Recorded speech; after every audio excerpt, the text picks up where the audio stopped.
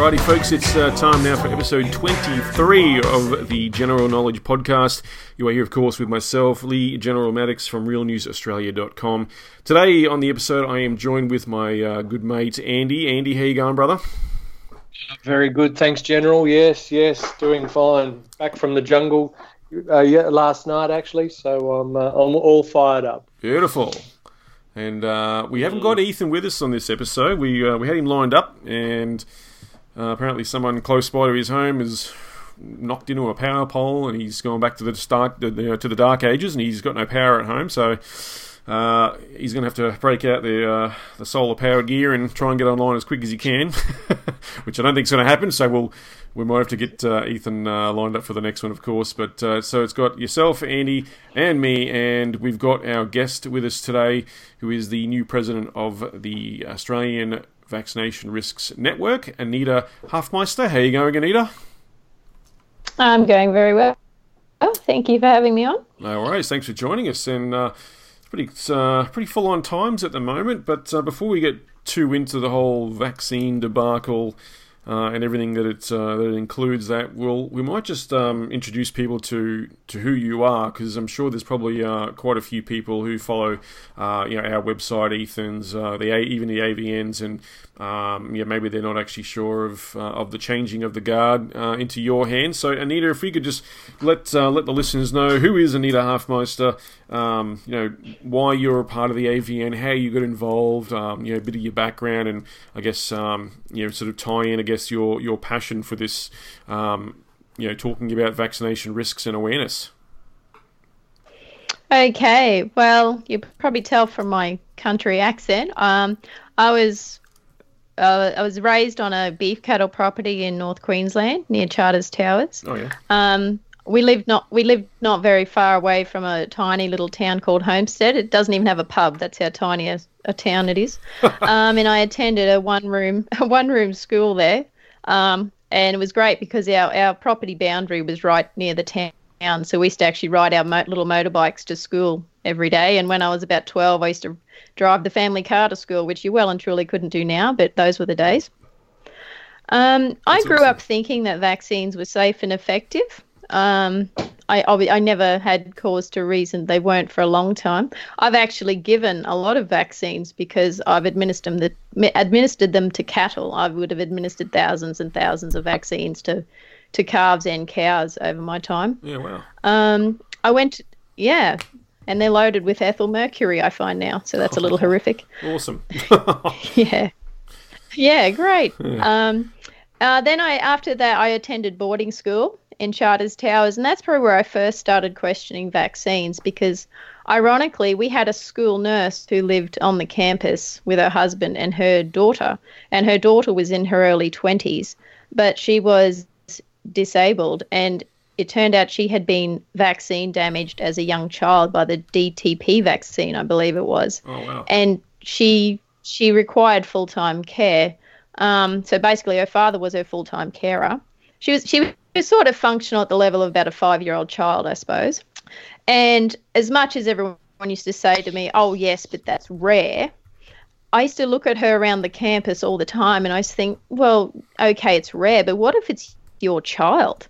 If that's your child, that's your whole life. So as much as I still believed vaccines were effective at that point, I already knew they could be dangerous for someone, even if it was rare, and I could see what that looked like. And that really, I think I was a real pessimist then too, and I thought, you know what, that would probably be my kid. That would be my luck. That would be my kid. So that stuck in the back of my mind. And then I think it was in 1998, there was an Australian Story episode on Wayne Bennett. And that was when I discovered that his son Justin had been vaccine injured. Mm. And and I thought, well, that's two. That's two people just, for this thing that's so rare that never happens, really. I thought, okay, that's interesting. So I tucked that away. So I always just had that little bad feeling about vaccines.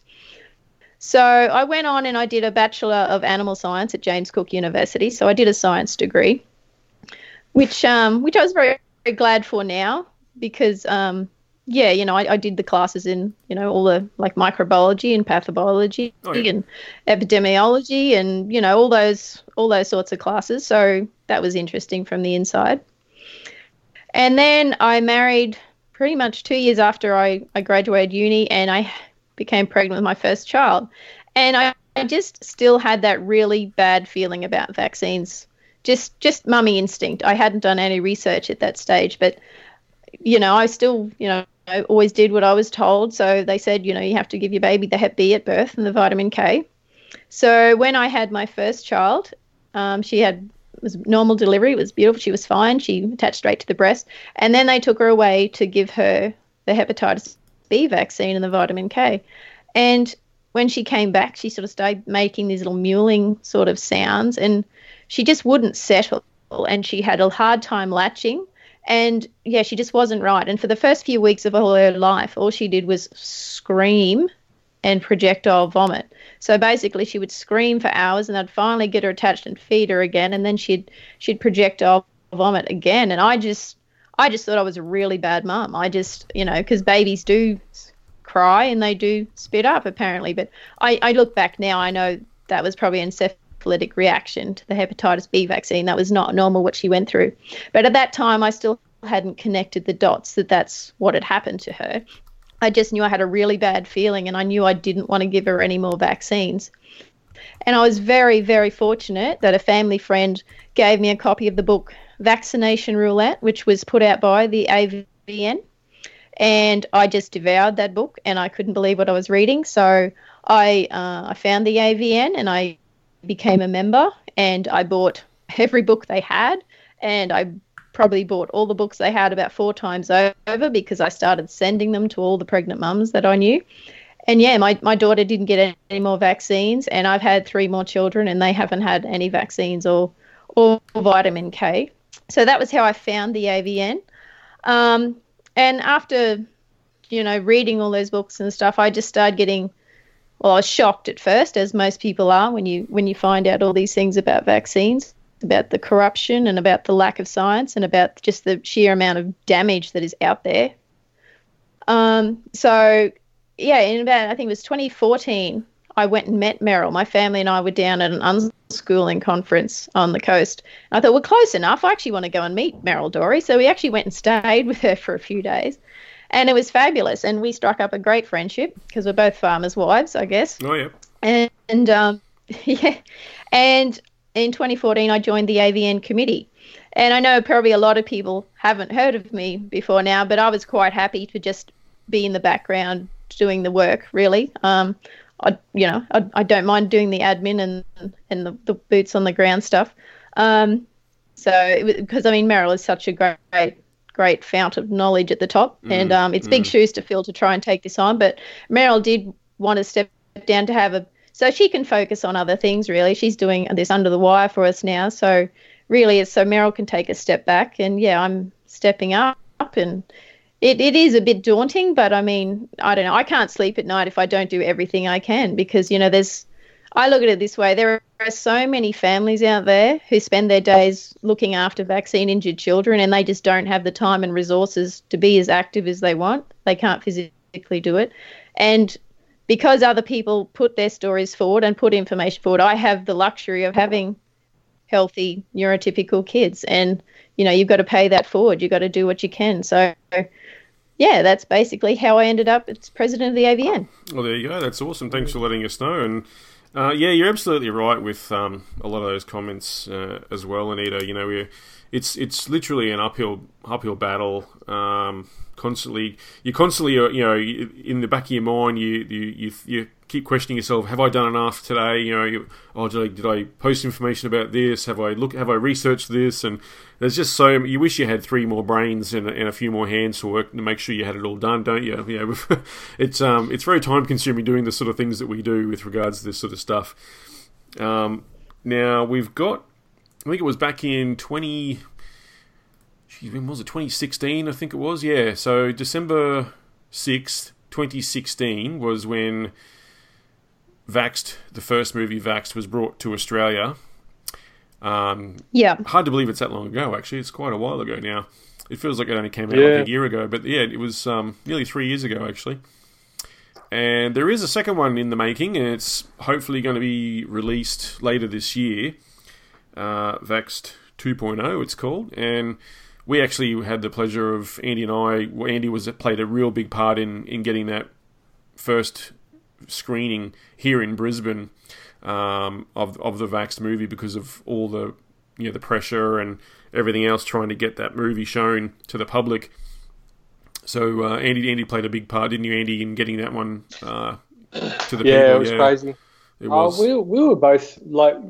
We were both outraged when Vaxxed, a group attempted to play Vaxxed in that first cinema in Victoria. The name eludes me at the moment. It was the Castlemaine Theatre, was it? Something like that? Yeah, it was something like, there was like a small country theatre, and a good group brought it in and set it all up, and then the trolls went on this insane attack on these people, and it really opened up my eyes at the time as the level of hate coming out of these people for daring to screen a movie. Like anyone would think that there was a live human sacrifice on an altar or something, like the way that the carry on and stuff. And that was kind of like my turning point with the whole vaccine debate. Yeah, it was actually called the Cliff Film Festival in Castlemaine, Victoria. That's right. Yeah, that's right. And it was they were forced to take it off the bill due to a, and I quote, campaign of highly coordinated abuse and intimidation.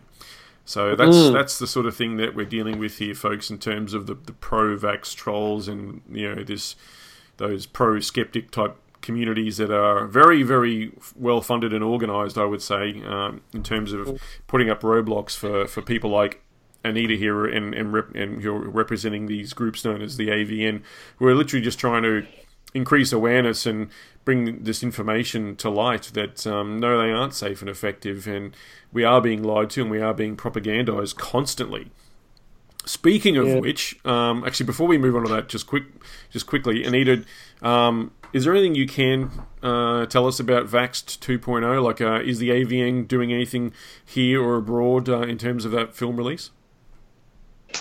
We will be doing screenings here. Yeah, it's Vaxxed 2, The People's Truth. You can see the trailer online. Yeah, we will absolutely be bringing screenings when the film is released. But as I said, it doesn't have an official release date yet, so we can only work from that. But no, we hope it's by the end of the year. And yeah, we'll be bringing screenings to people as soon as we can. Yeah, that's awesome. Yeah. It does. There's a lot of organising in the background with a lot of this sort of stuff. Vaxxed 1 took a hell of a lot of many hours of organising, and there's film rights and financial concerns and a lot of things that go into bringing a film to a country. So yeah. It'll be exciting. I'm so looking forward to doing it all over again. So it was such Vax 1.0 was such a challenge. Like in the early days, like for the first few films and stuff, and like we got kicked out of and banned just about like any of the major cinemas and the public government-run stuff were all like demonising us and all of that sort of thing. And eventually, to start off, we were chased into small church group halls and stuff like that too. So yeah, I remember we were kicked out of the Kingston Butter Factory here in Logan, where we live, Andy. Like, it was so ridiculous. It was all booked in, everything else, and then they got pressured by what was a government run building, but performing arts complex. But then the councillors got wind of what we were trying to do there and quickly made them pull the plug on us. So that was really annoying. Anyway, to this day, we still don't know how they actually. It's just ridiculous. Got the information. It was a secret, private event, a private thing, and yet in this country, there's such controls on everything. I mean, where are we? Are we in China? Are we? I mean, is that where we are? I don't think even China's that regulated. Well, you ask any Chinese student if they know anything about the Tiananmen Square massacre, and they'll be like, "Huh?" I mean, that's been completely scrubbed from any search engines or in their internet and any libraries. They can't research that at all. But it's the same sort of thing. It's just that control of information. if they feel they can control that flow of information, then they can control the public. So, yeah, what I wanted to refer to before with regards to propagandizing us, I mean, we're constantly, especially with, and I hate using this term, but the, in air quotes, flu season that's upon us, which I hate calling it the flu season, but, since when is there a season for flu? But anyway, we're in this time of year when, people do get a bit crook because they get, less sunlight basically, and that's I would refer to it as probably a low light time of year, not a flu season anyway. But people do get a bit more crook, and then of course the media outlets absolutely hype it up to just unbelievable proportions with regards to, there's, thousands and thousands of people dying because of the flu. You must go and get your flu shots, and then they'll say things like, flu shots are running out, you better get in quick. And they have this artificial scarcity, which they try and get people to be more fear-mongering so that they go and get their vaccines, because they believe that that's going to help them not get the flu. But you go onto any of these things that they push, especially on social media, when you see like Channel 7 or whatever put something up about flu shots, you watch and you read all the comments of all the people going, I got a flu shot this year, maybe I was never been so sick in my life, like never getting it again. And there's hundreds of people commenting those same sort of things. But I mean, when you got actual sit-down TV shows like Studio 10 pushing out this propaganda once again. I'll let Anita just talk about the most recent spate that they have forced on us with regards to this propaganda from Studio 10. I think it was with regards to women, pregnant women getting vaccinated. Is that right, Anita? Yeah, and like banning people from the baby. Like if you don't have your shot, you're not seeing the baby, basically, if you don't get your vaccines.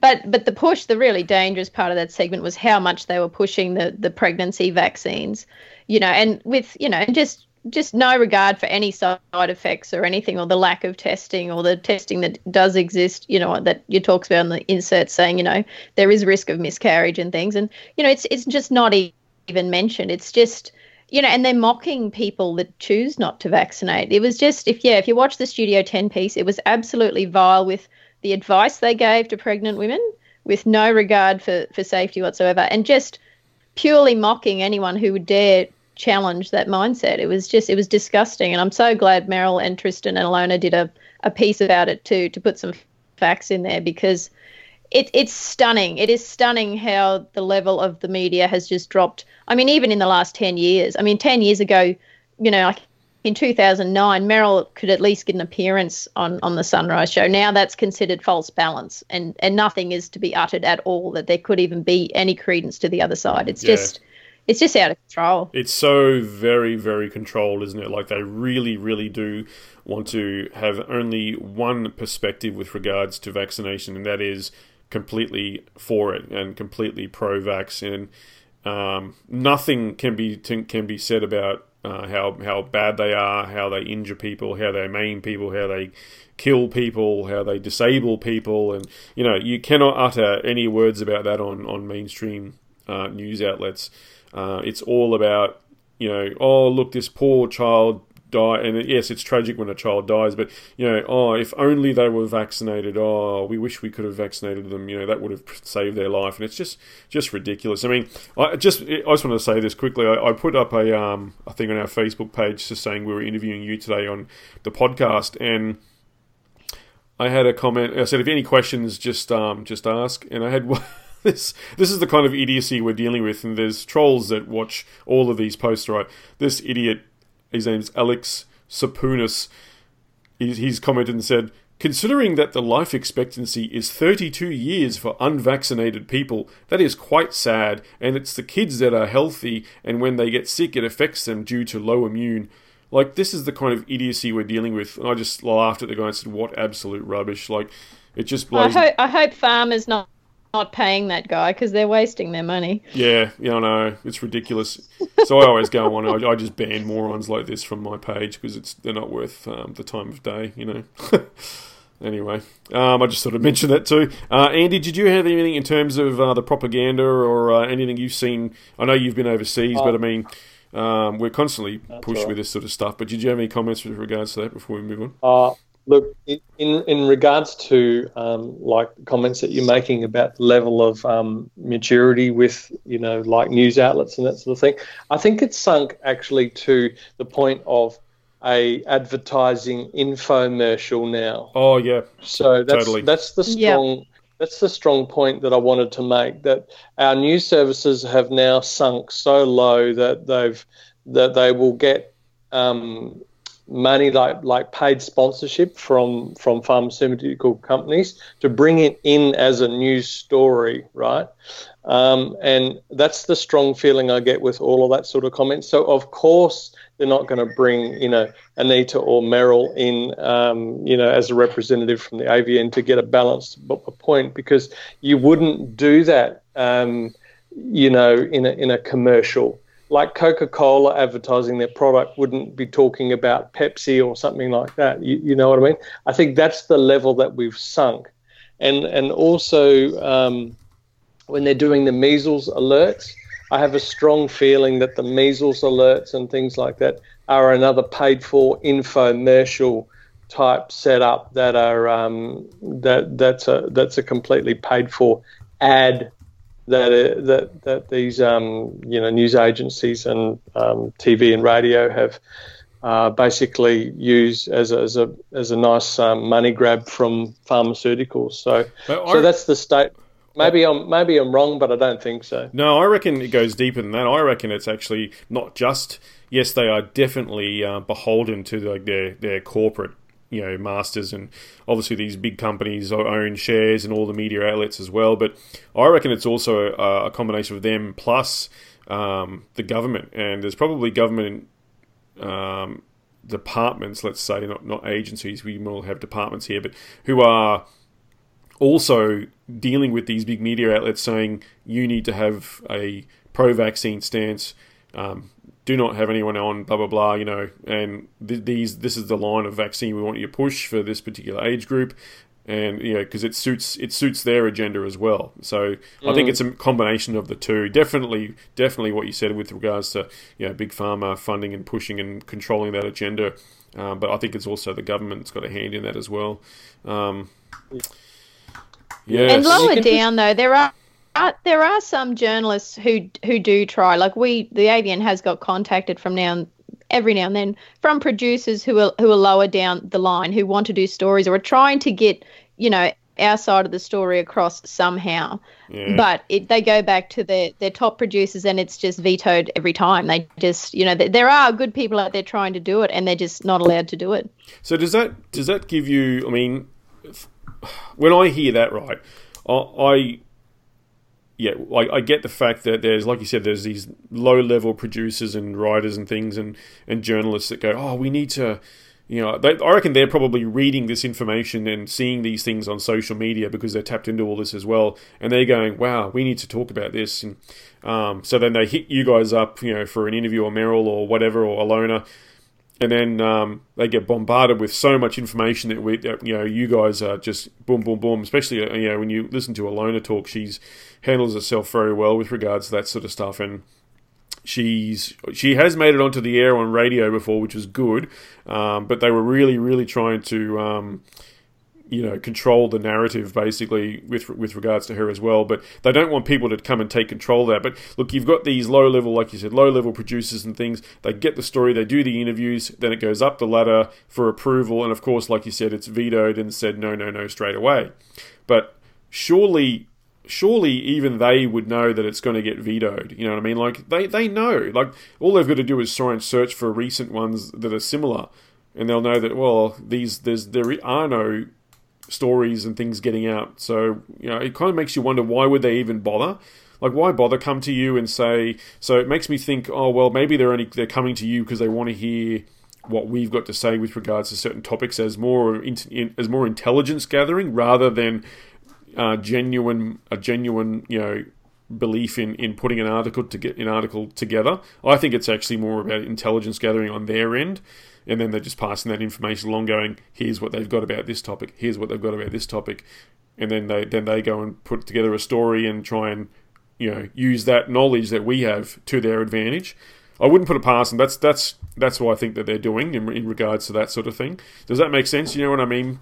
Like they're using that information. Like they know it's not going to get published. What we say. Intel. Yeah, that's what I think they're doing. Although a lot of the information we give them is just on our website and is all just the science-backed, facts that don't get shown anywhere. It's certainly not anything, that's not widely known. They get told it's just not widely reported on. Yeah, now, absolutely. I think there probably is an element of that, possibly. Some of them, I think, are genuinely trying. Because there are a lot of people in the media who don't vaccinate their kids. Let's face it. A lot of the talking heads that are all made up on television, I'm pretty sure. I don't approve, but I'm pretty sure a lot of them probably don't vaccinate their kids either. That's what I find quite galling at times. I remember one of those talking heads on one of the morning programs, and she did it on the air. And then she was sick for like 2 weeks after. Oh, I laughed. I can't remember her name. But anyway, yeah, it was pretty funny. I thought you had that coming, you idiot. Yeah, a few radio jocks in Australia this year who are big on the flu shot got the flu vaccine and then have been very sick with flu. But, thank goodness they were vaccinated. Yeah. Happened to Ray Hadley. Yeah, there you go. Yes, it did. And then they go, yes, it did. If I didn't get that shot, it would have been a lot worse. Don't you hear that all the time? Died. Fuck me. God, I hate when people say that. But then they've got all these flu deaths this year from people who were vaccinated. So where was the benefit in that? Yeah. I couldn't understand that this year. The more the vaccine failed, the more they screamed at people to get it. Only the media can understand that logic. Yeah, which kind of proves my theory about that kind of proves my theory about the fact that it's one big infomercial. Yeah, it's absolute insanity. Yeah. It just is. And yeah, you're absolutely right. It has failed so much and so many people are getting sick. But their response is, instead of, they don't come out and say, because they literally can't do it, because then everyone would, you're literally then pulling the wool off everyone's eyes and exposing themselves. But, they're literally saying, yes, it's failed, but go here. We need you to get more, get vaccinated for another strain, or we need more people to get vaccinated because we need to then push that whole herd immunity. If everyone does it, then no one will get sick, and it's just stupid. It's so pathetic because it's been blown apart so many times. All of their avenues of trying to get everyone to vaccinate, and all of the fear-mongering and that stupid propaganda they push out with regards to this herd immunity stuff, it's just been blown apart so many times. It doesn't work. It's just a myth and it's a lie. And it's been exposed as that as well. I mean, any idiot that goes and gets a flu vaccine, I actually feel sorry because my bloody parents got convinced to get the... What's the pneumonia one? Is it Pneumovax or something it's called, I think? Yeah. And I warned them. I kept telling them, don't get flu shots, don't get, any vaccines. I kept telling them all the time, like it's they don't work. It's, gave them all the information. And then they get to they have a checkup, and lo and behold, the doctor, and my mum said he was really pushy and, just really trying to convince. I think he sort of ended up focusing on my dad more because he thought my dad was believing it more than anything, and he was just, my dad's very much not along, get along to go along sort of thing, and ended up getting the Pneumovax vaccine. So did my mum, and my dad got really sick. I'm not sure if he's okay now, but he got really crook just because he had that one. He brought his whole immune system down, and now he was completely sick after that. So. Hopefully he's doing a bit better. But anyway, yeah, I said to Mum, well, why did you get it? I told you not to do that, And they're like, well, he was very convincing. You said we needed to get it. I'm like, oh, fuck. And I feel sorry for the countless elderly and older people of our generations who are falling victim to this pressure from their GPs. And if you only ask them, you ask the GP what's in it, they'll just have a blank expression on their face. I mean, do you come across that as well, Anita? Do you come across the fact that a lot of the people in the medical establishment know very little about vaccines and immunisation and all that sort of stuff? Oh, they're generally clueless.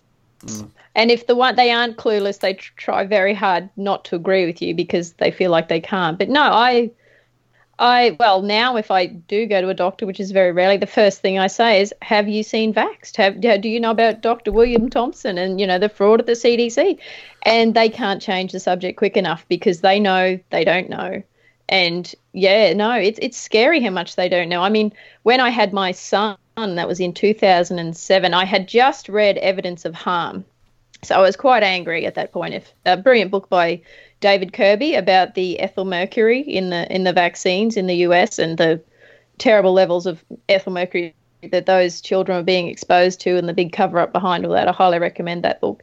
And anyway, I gave birth to my son in hospital, and there's this young, arrogant doctor came in and was quite obstinate about me not giving my son the hepatitis B vaccine, and he thought he was going to bully me into it, and I could start spouting back some facts to him, and he got really angry. And he just ignored me and looked at my husband as if to say, come on, buddy, you need to back me up here. And my husband looked back at him as if to say, no, buddy, your fight's with her. And he just got so angry and he just stormed out. He didn't have any answers. He just got angry. And that's what they tend to do. But what's even scarier, I find, is the ones that do know. I've had one older doctor who, is from the generation before all these vaccines. I was telling him my concerns, and he actually got up, checked the hallway, shut the door, sat down and said, I actually agree with you.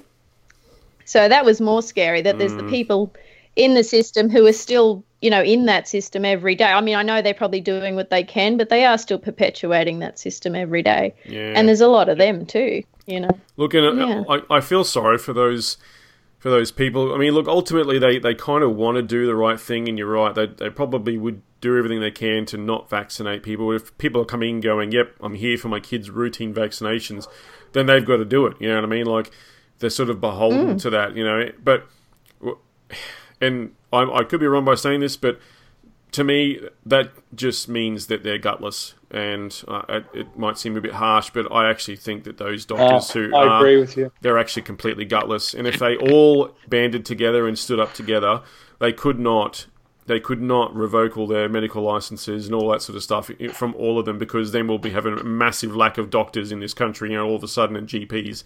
And it will be extremely detrimental if they did that to the country, because all they need to do is band together. And they're so afraid that they're going to lose their livelihoods because they won't speak up. You know what I mean? Whereas there are a few that do speak up, and yes, they get smashed and hounded, to the ends of the earth, and then the media comes on board and tears them a new one as well. But kudos to those people who have actually stood up and spoken their mind and said something. But that really actually annoys me that there's these doctors that will do that.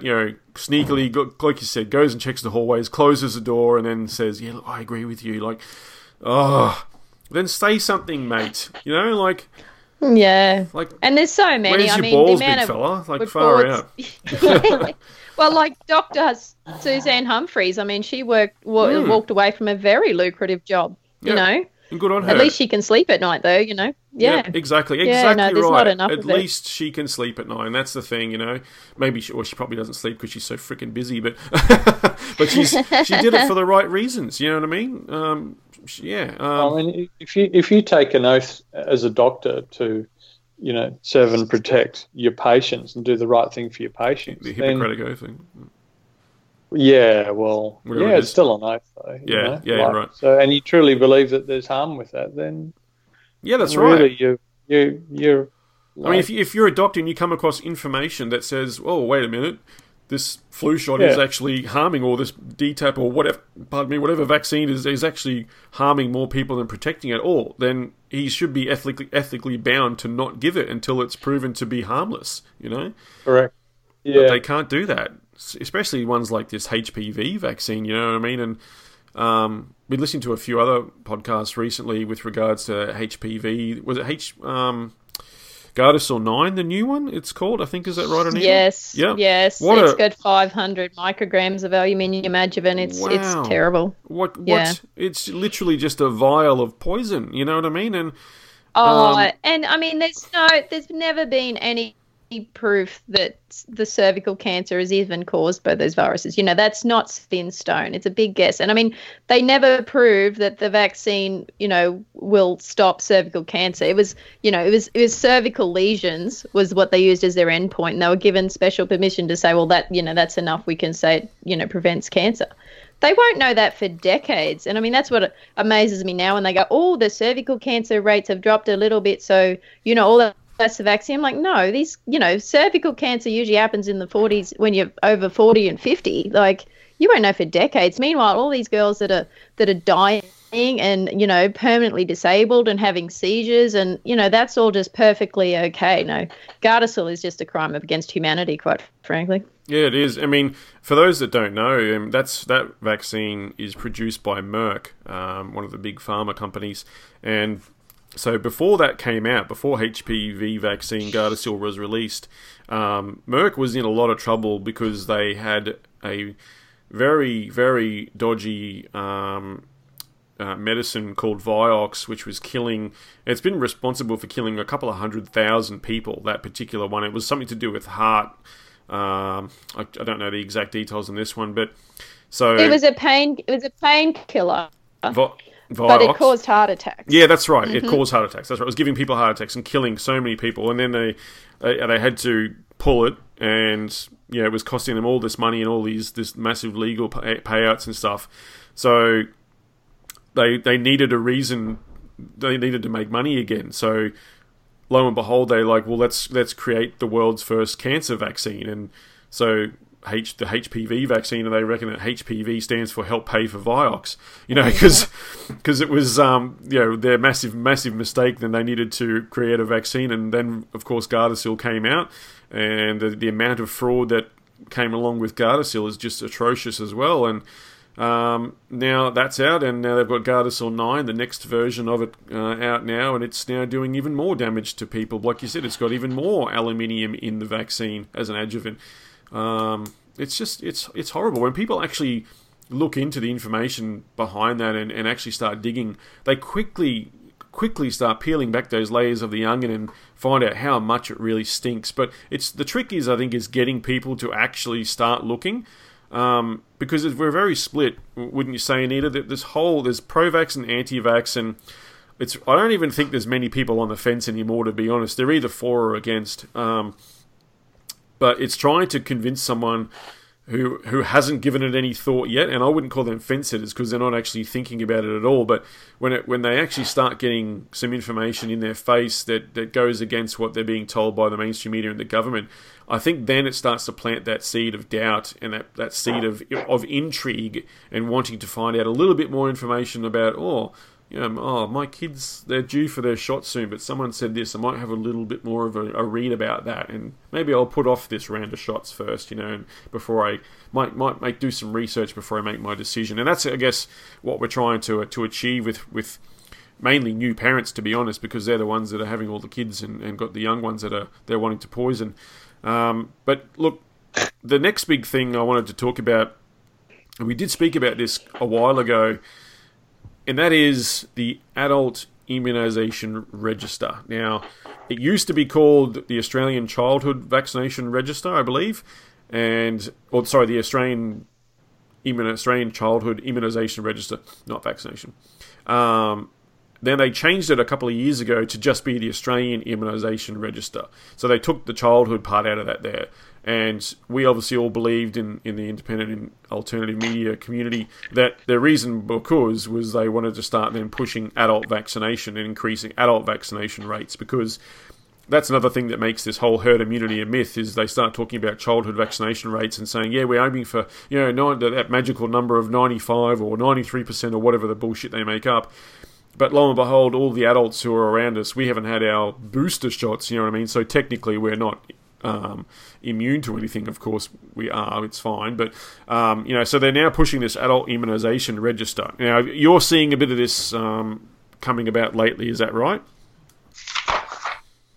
Yeah, absolutely, and it's going global. I mean, it's coming in Australia. It's been flagged in America as well. We've known it's coming for a long time, and it hasn't been a secret. But no, they want every single person vaccinated for everything they've got on the schedule, and they want mandatory vaccination of everything, because once they can get mandatory vaccination laws in, whatever they say goes. So if they add another 10 vaccines to the schedule, you're all lining up for your 10 vaccines on the schedule, or like no jab, no pay, no jab, no play. We're going to be having no jab, no job, no jab, no flights, probably no jab, no license, probably no jab, no public places. Like that's where it's heading. I know that sounds, very foreboding, but that's essentially where we're heading. And this Australian Immunisation Register for the adults is the next step in that process. Yeah.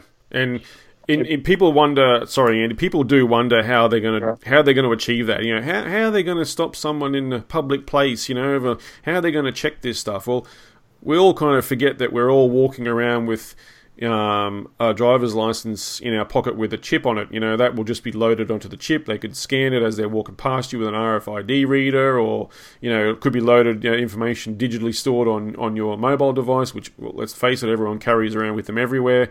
And all it takes is, someone to have scanned that, or worst comes to worst, chipped under the skin. Who knows? But I mean, there will be ways that they could then work on that, and they will have ways and means. They would have worked this out a long time ago. I mean, and this is what gets me when people want to hide away and not speak up about this. They know everything about you. They know everything about you now. So, playing small is not helping us. It's not helping anything. The only thing, and people worry about being brave. Like, it's a lot easier to be brave now before all this comes about than when it's in. Because when it's in, I don't know what brave is going to look like. But that's why I just urge people, speak up, do what you can. Whatever it is you can do where you are with what you have, do that, because this stuff is coming. And, it's not a joke, and it's not science fiction anymore. It's coming. So, keep that in mind.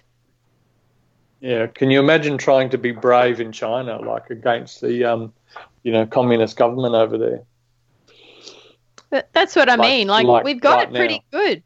Yeah, we've got it pretty good. Like, we still can speak freely, sort of. I mean, I know we get censored, but really we are, as much as we're tyranny in a lot of ways, we are still a very free country, and we got to fight like heck to keep it that way. I noticed your comment just before, Lee, about like the future in regards to vaccines and mandatory vaccines. Like, I just took a flight overseas, like in the past few weeks, going out and coming back in, facial recognition photos that like drop into a database. So like, I put my passport into the open part of my passport into an open scanner, and then I stand in front of like a screen, and it takes analyzes my face, digital scan, and then that's leaving the country and coming back in. So every single like offshore traveller in and out of Australia, which would over the space of 5 years, which would probably be 99% of the population, has got facial recognition data and their matching passport in the government database, good to go. Can you imagine like that matched up with like your medical records, health records, like facial recognition software on public security cameras and things like that, all just tie into like an Orwellian future. That's, I mean, the technology and the software and everything is all good to go.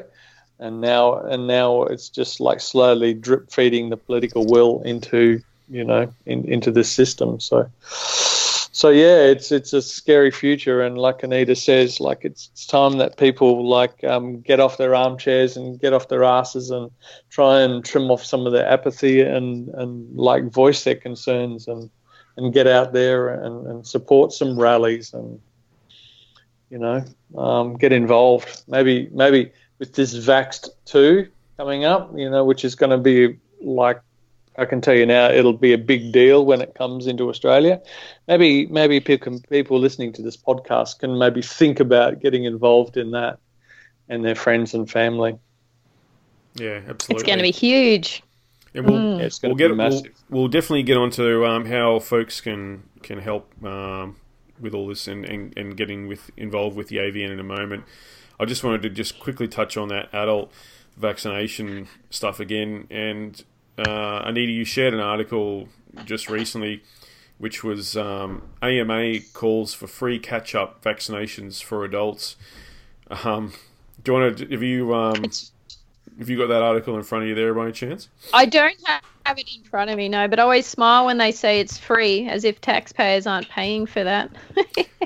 Yeah, exactly. And of course, if you're vaccine injured, it's not free because you're going to be the one funding your injury and looking after yourself if you become disabled. Yeah.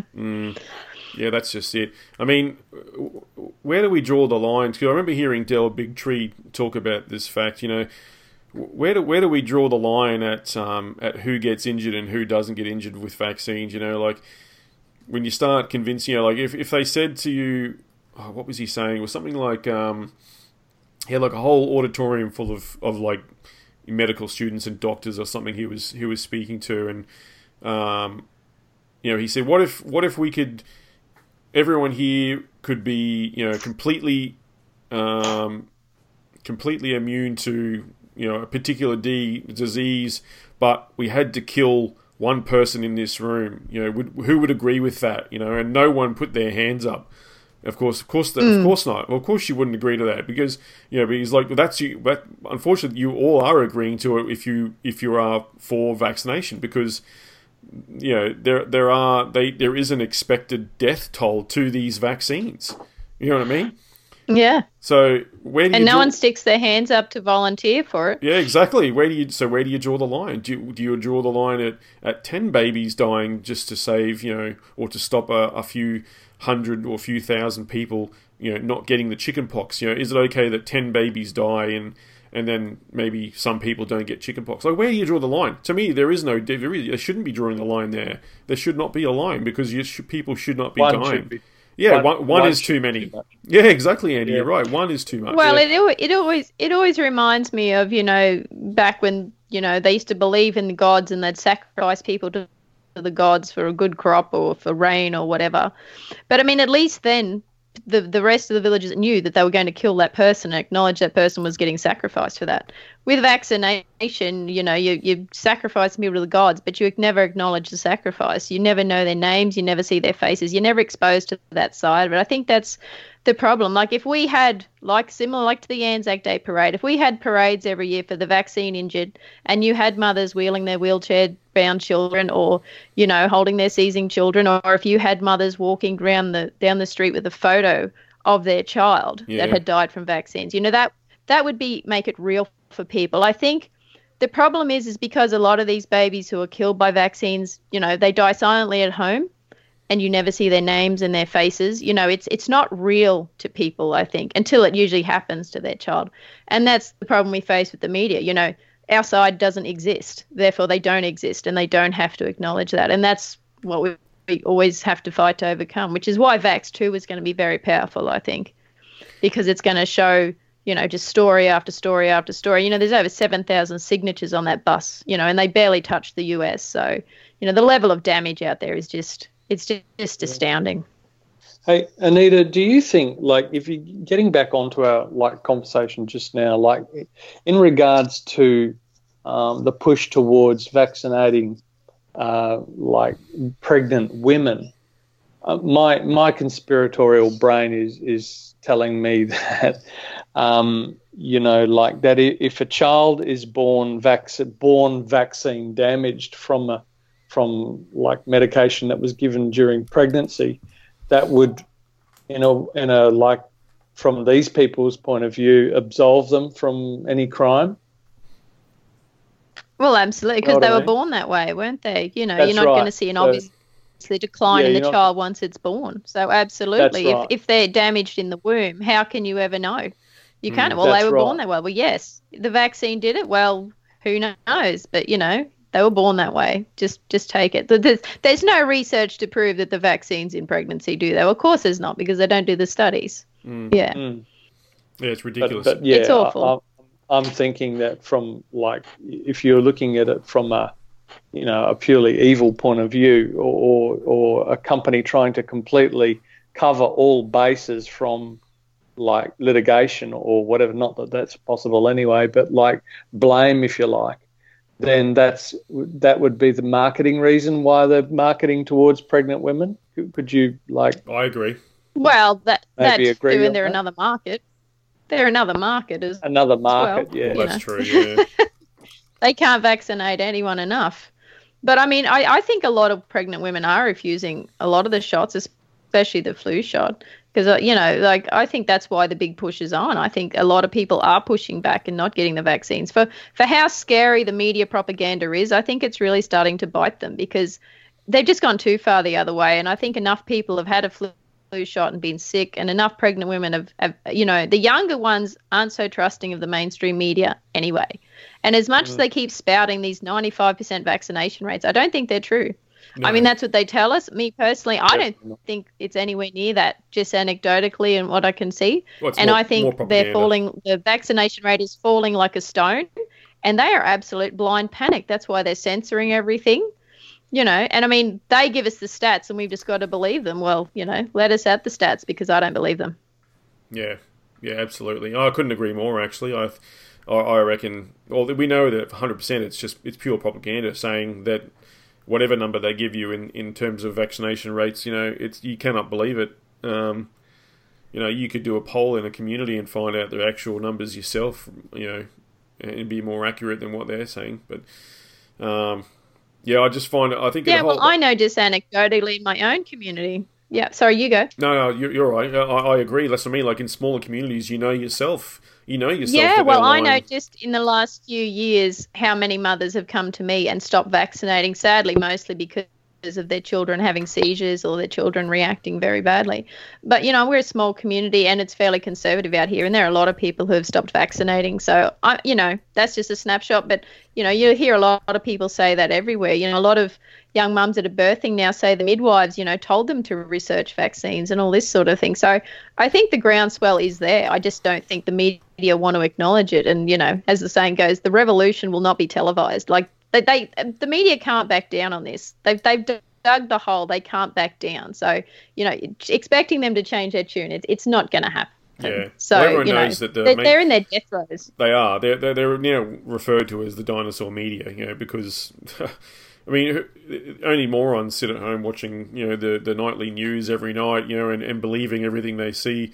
I can't even bring myself to watch it, where I used to just try and tune in every now and again just to take notes on the propaganda they're pushing. But I'm just so sickened by what I hear every single night, and even just the ads leading up to it. I can't even watch this ridiculousness. So, obviously then they turn to things like social media to put their articles and things out there. But then, of course, we have droves and droves of people who are actually now countering with the truth and making comments, and they couldn't keep up with censoring the amount of people that come on and actually speak truth to the bullshit that they're putting out there. So you're right, it's not only are the vaccination rates probably declining, but so is the popularity of the mainstream media itself, and I think they know that, the government knows that, and hence the big push to, like we talked about before, not only increasing the schedule, but increasing the amount of people they put on the schedule and making it mandatory, or making it as difficult as they can for people to avoid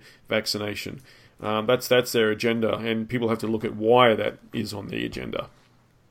But look, what I wanted to move on to next, guys, is about the AVN itself. So maybe, Anita, if you could just sort of just spare a moment to chat to us about what is the AVN specifically, and what's the direction the AVN is going to be heading into to 2020, and then wrap it up with how people can get on board and help out.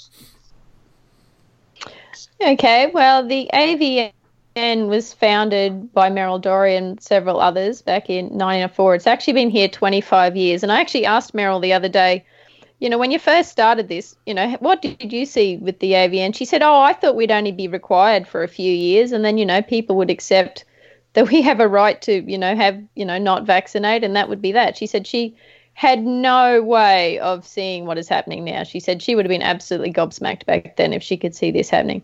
But the AVN exists basically as an advocate for people who believe they should have a choice when it comes to vaccination. And we supply a lot of information that I guess the doctors don't show you. I mean, we have as much information on our website as we can about vaccine ingredients, about the actual diseases we vaccinate for, about the history of it.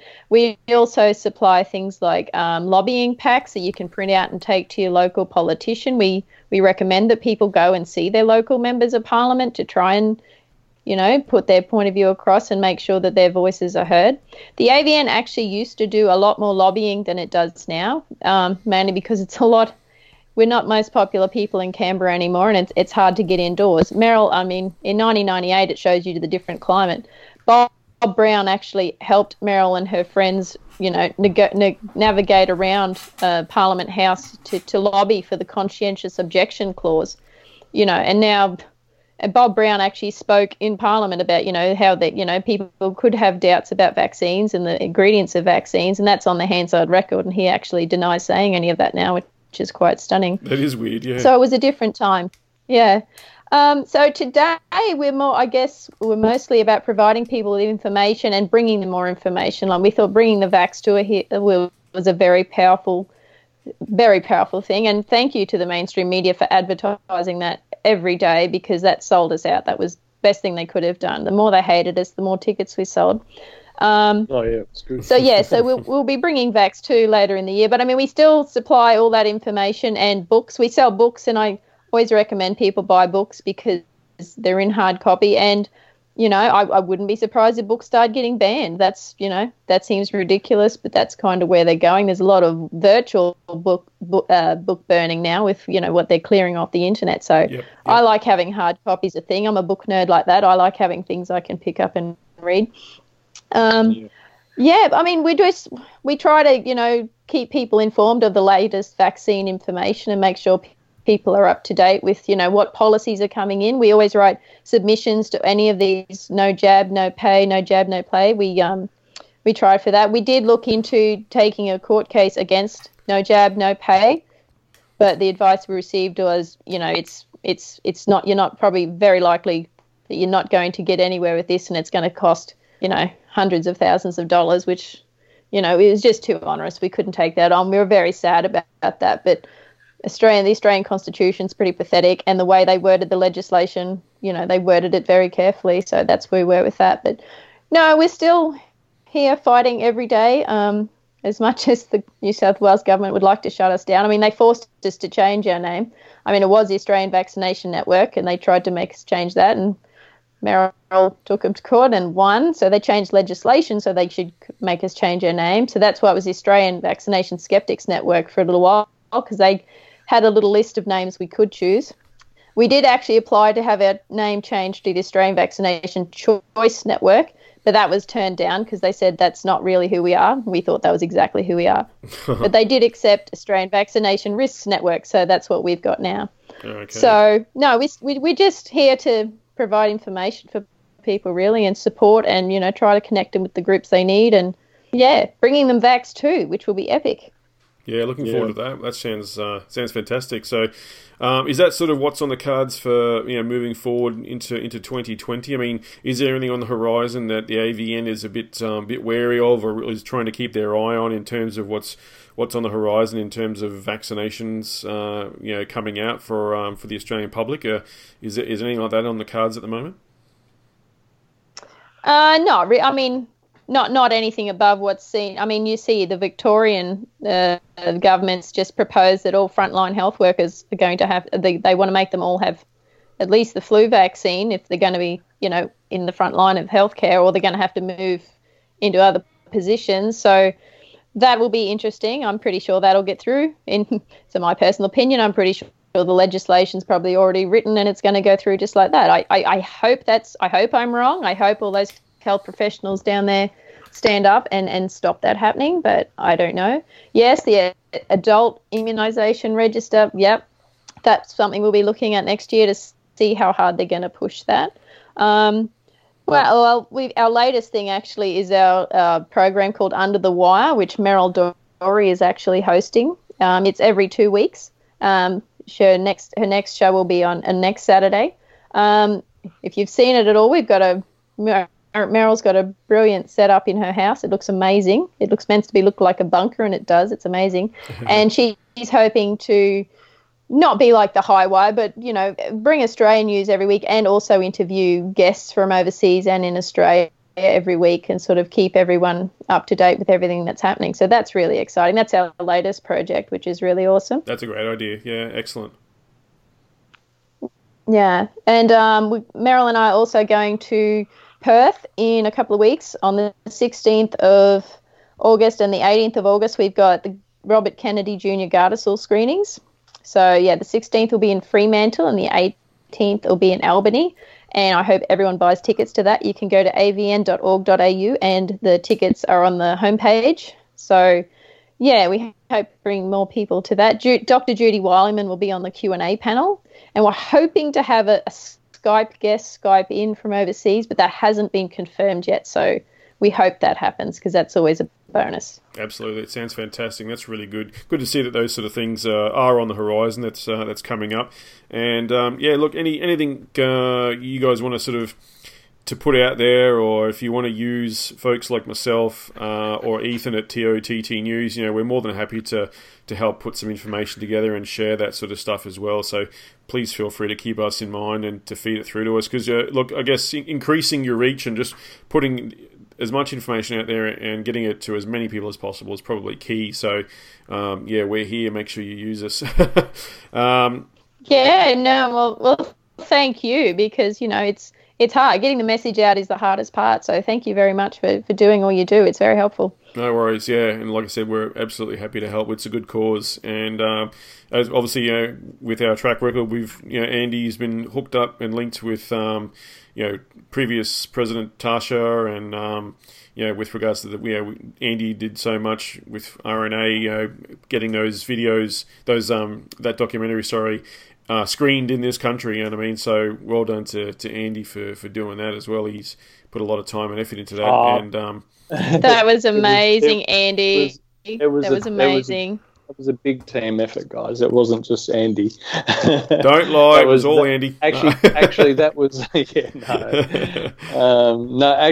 that was a really, really big thing with AVN at the time. Everyone dug deep, and because it was a big fight on our hands during that Vaxxed 1.0. Yeah. So, no, it was good, but it was good that you did that because you helped put RNA out there in connection with the AVN as well. So it was good to sort of have us, an alternative media outlet, sort of linked up with the AVN as an organisation, sort of working hand in hand, and that's the sort of thing we need to encourage them. That's what I'm saying is just to recognise that there are people out there that are on your side as well. So make sure you use us.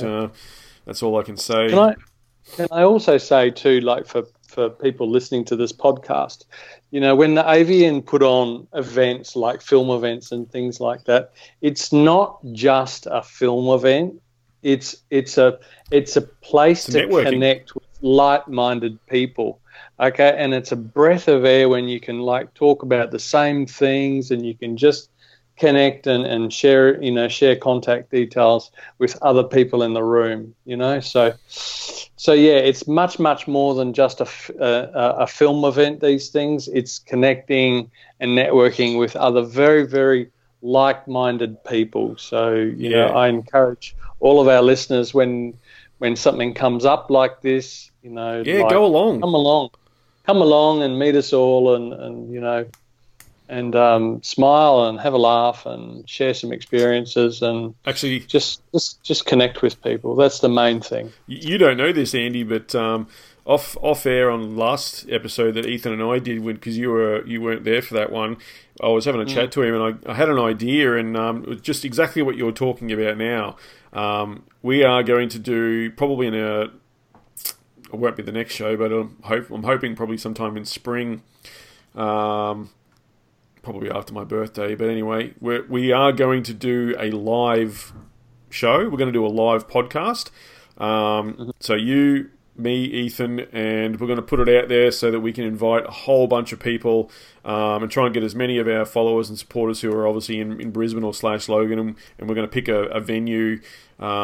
Could be a public place, not too sure exactly yet, but we're going to pick a venue, and we're going to get as many people to come along, get to know us, get to meet us, get to meet the faces of the podcast and our websites, and have a chat to us, and sort of connect on that level, and they're going to basically sort of be the audience for the live podcast that we're going to do. So Yeah, it's going to be great. It's like you said, it's all about that networking, like-minded people. It really does put a smile on your face when you're actually talking about the same things and sharing that same key information, and everyone's on board together. You really get a good positive vibe out of it. So that's one of the reasons we wanted to do that as well too. So look forward to that one, folks. Keep your ear to the ground for that one. And hey, look, if there's any AVN supporters that are listening to this, when you want to come along as well and meet some other folks, then make sure you keep your ear to the ground for this information coming out in a couple of months' time. So it should be good.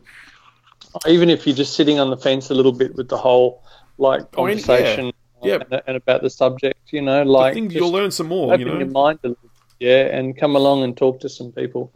Yeah. There's doctors and lawyers and people like talking at these events and stuff. It's amazing. You'll get a lot out of it. It's not just a film. It never is. Yeah, it was really good. It's awesome. And just hearing the stories from people who are directly affected, that's one of the things I remembered about that the first vax screening, Andy, was hearing, people and seeing people and interviewing people that have had, vaccine issues themselves or with their kids and stuff, and you're sitting there talking to face these families, and you can see the heartache, and it's really. It just brings it all home, you know what I mean? And so that's really good. I'm glad that the AVN's going to help bring Vaxxed to Australia as well. So thanks so much, Anita. We might, Andy, if you got anything else you wanted to ask Anita before we go? Yeah. Did we mention Polly at all? Oh no, feel free to do that. Yep, go. Well, maybe Anita can announce. That's what I meant. Sorry. Yeah, feel free, Nina. Yeah. Oh yeah. No. A couple of weeks ago now, we released a press release from the AVN that Polly Tommy, her ban from Australia has been quashed. She was banned for the people that don't know, after the last Vax tour. As she was leaving Australia, she was pulled aside by immigration, and she was given a 3-year ban from Australia. Really, essentially as a terrorist, because it was under terrorism legislation that she was a threat to the peace and good order of Australia. Well, the AVN helped fund the fighting of that, and it was quashed because the Australian government, of course, had no proof that she was a threat to Australia in any way. So she's no longer banned from Australia. So that was a big win. That's awesome. That's so good. Yeah, a right at a wrong. Yeah, wonderful. Yeah. Thanks for letting us know that as well. Well, I haven't got anything else at the moment for Anita. Andy, you're all ready to go? I think we're pretty good to go, guys. It's like an hour and 24 minutes so far, so we're done pretty good. Yeah, that's excellent. I've got chores to do, people. Well, before we let you go, if you want to just let one more time let people know how they can get in contact with either yourself or the AVN and help support the things you do. Yeah, our website is avn.org.au, and we highly recommend that people go there and join our newsletter, because if we do get banned off social media and those sorts of things, we really want to be in touch with people. You can also go to our shop and become a member. And to contact us, you contact us at AVN Enquiries, which is inquiries with an E, at avn.org.au. So, yeah. Awesome. Get in touch, people. Awesome. Thank you so much, Anita, for coming on the show for episode 23 of the General Knowledge Podcast. We hope that everyone out there does, like we said, help subscribe to not only to our podcast and all that sort of stuff, but make sure you're following along with the AVN and go and support those guys. They're doing a wonderful job helping to bring all this information to light that the government and the mainstream media is not telling us. So thanks again to our guest, Anita Hafmeister, for coming onto the show, and thanks again, Andy, for joining me today as well. Ethan, we hope you enjoyed the show listening on the playback, because we're wondering, I haven't heard from him, so I'm assuming he doesn't have any power still. So we'll catch him for the next one. Anyway, guys, thanks again for the show. Thank you.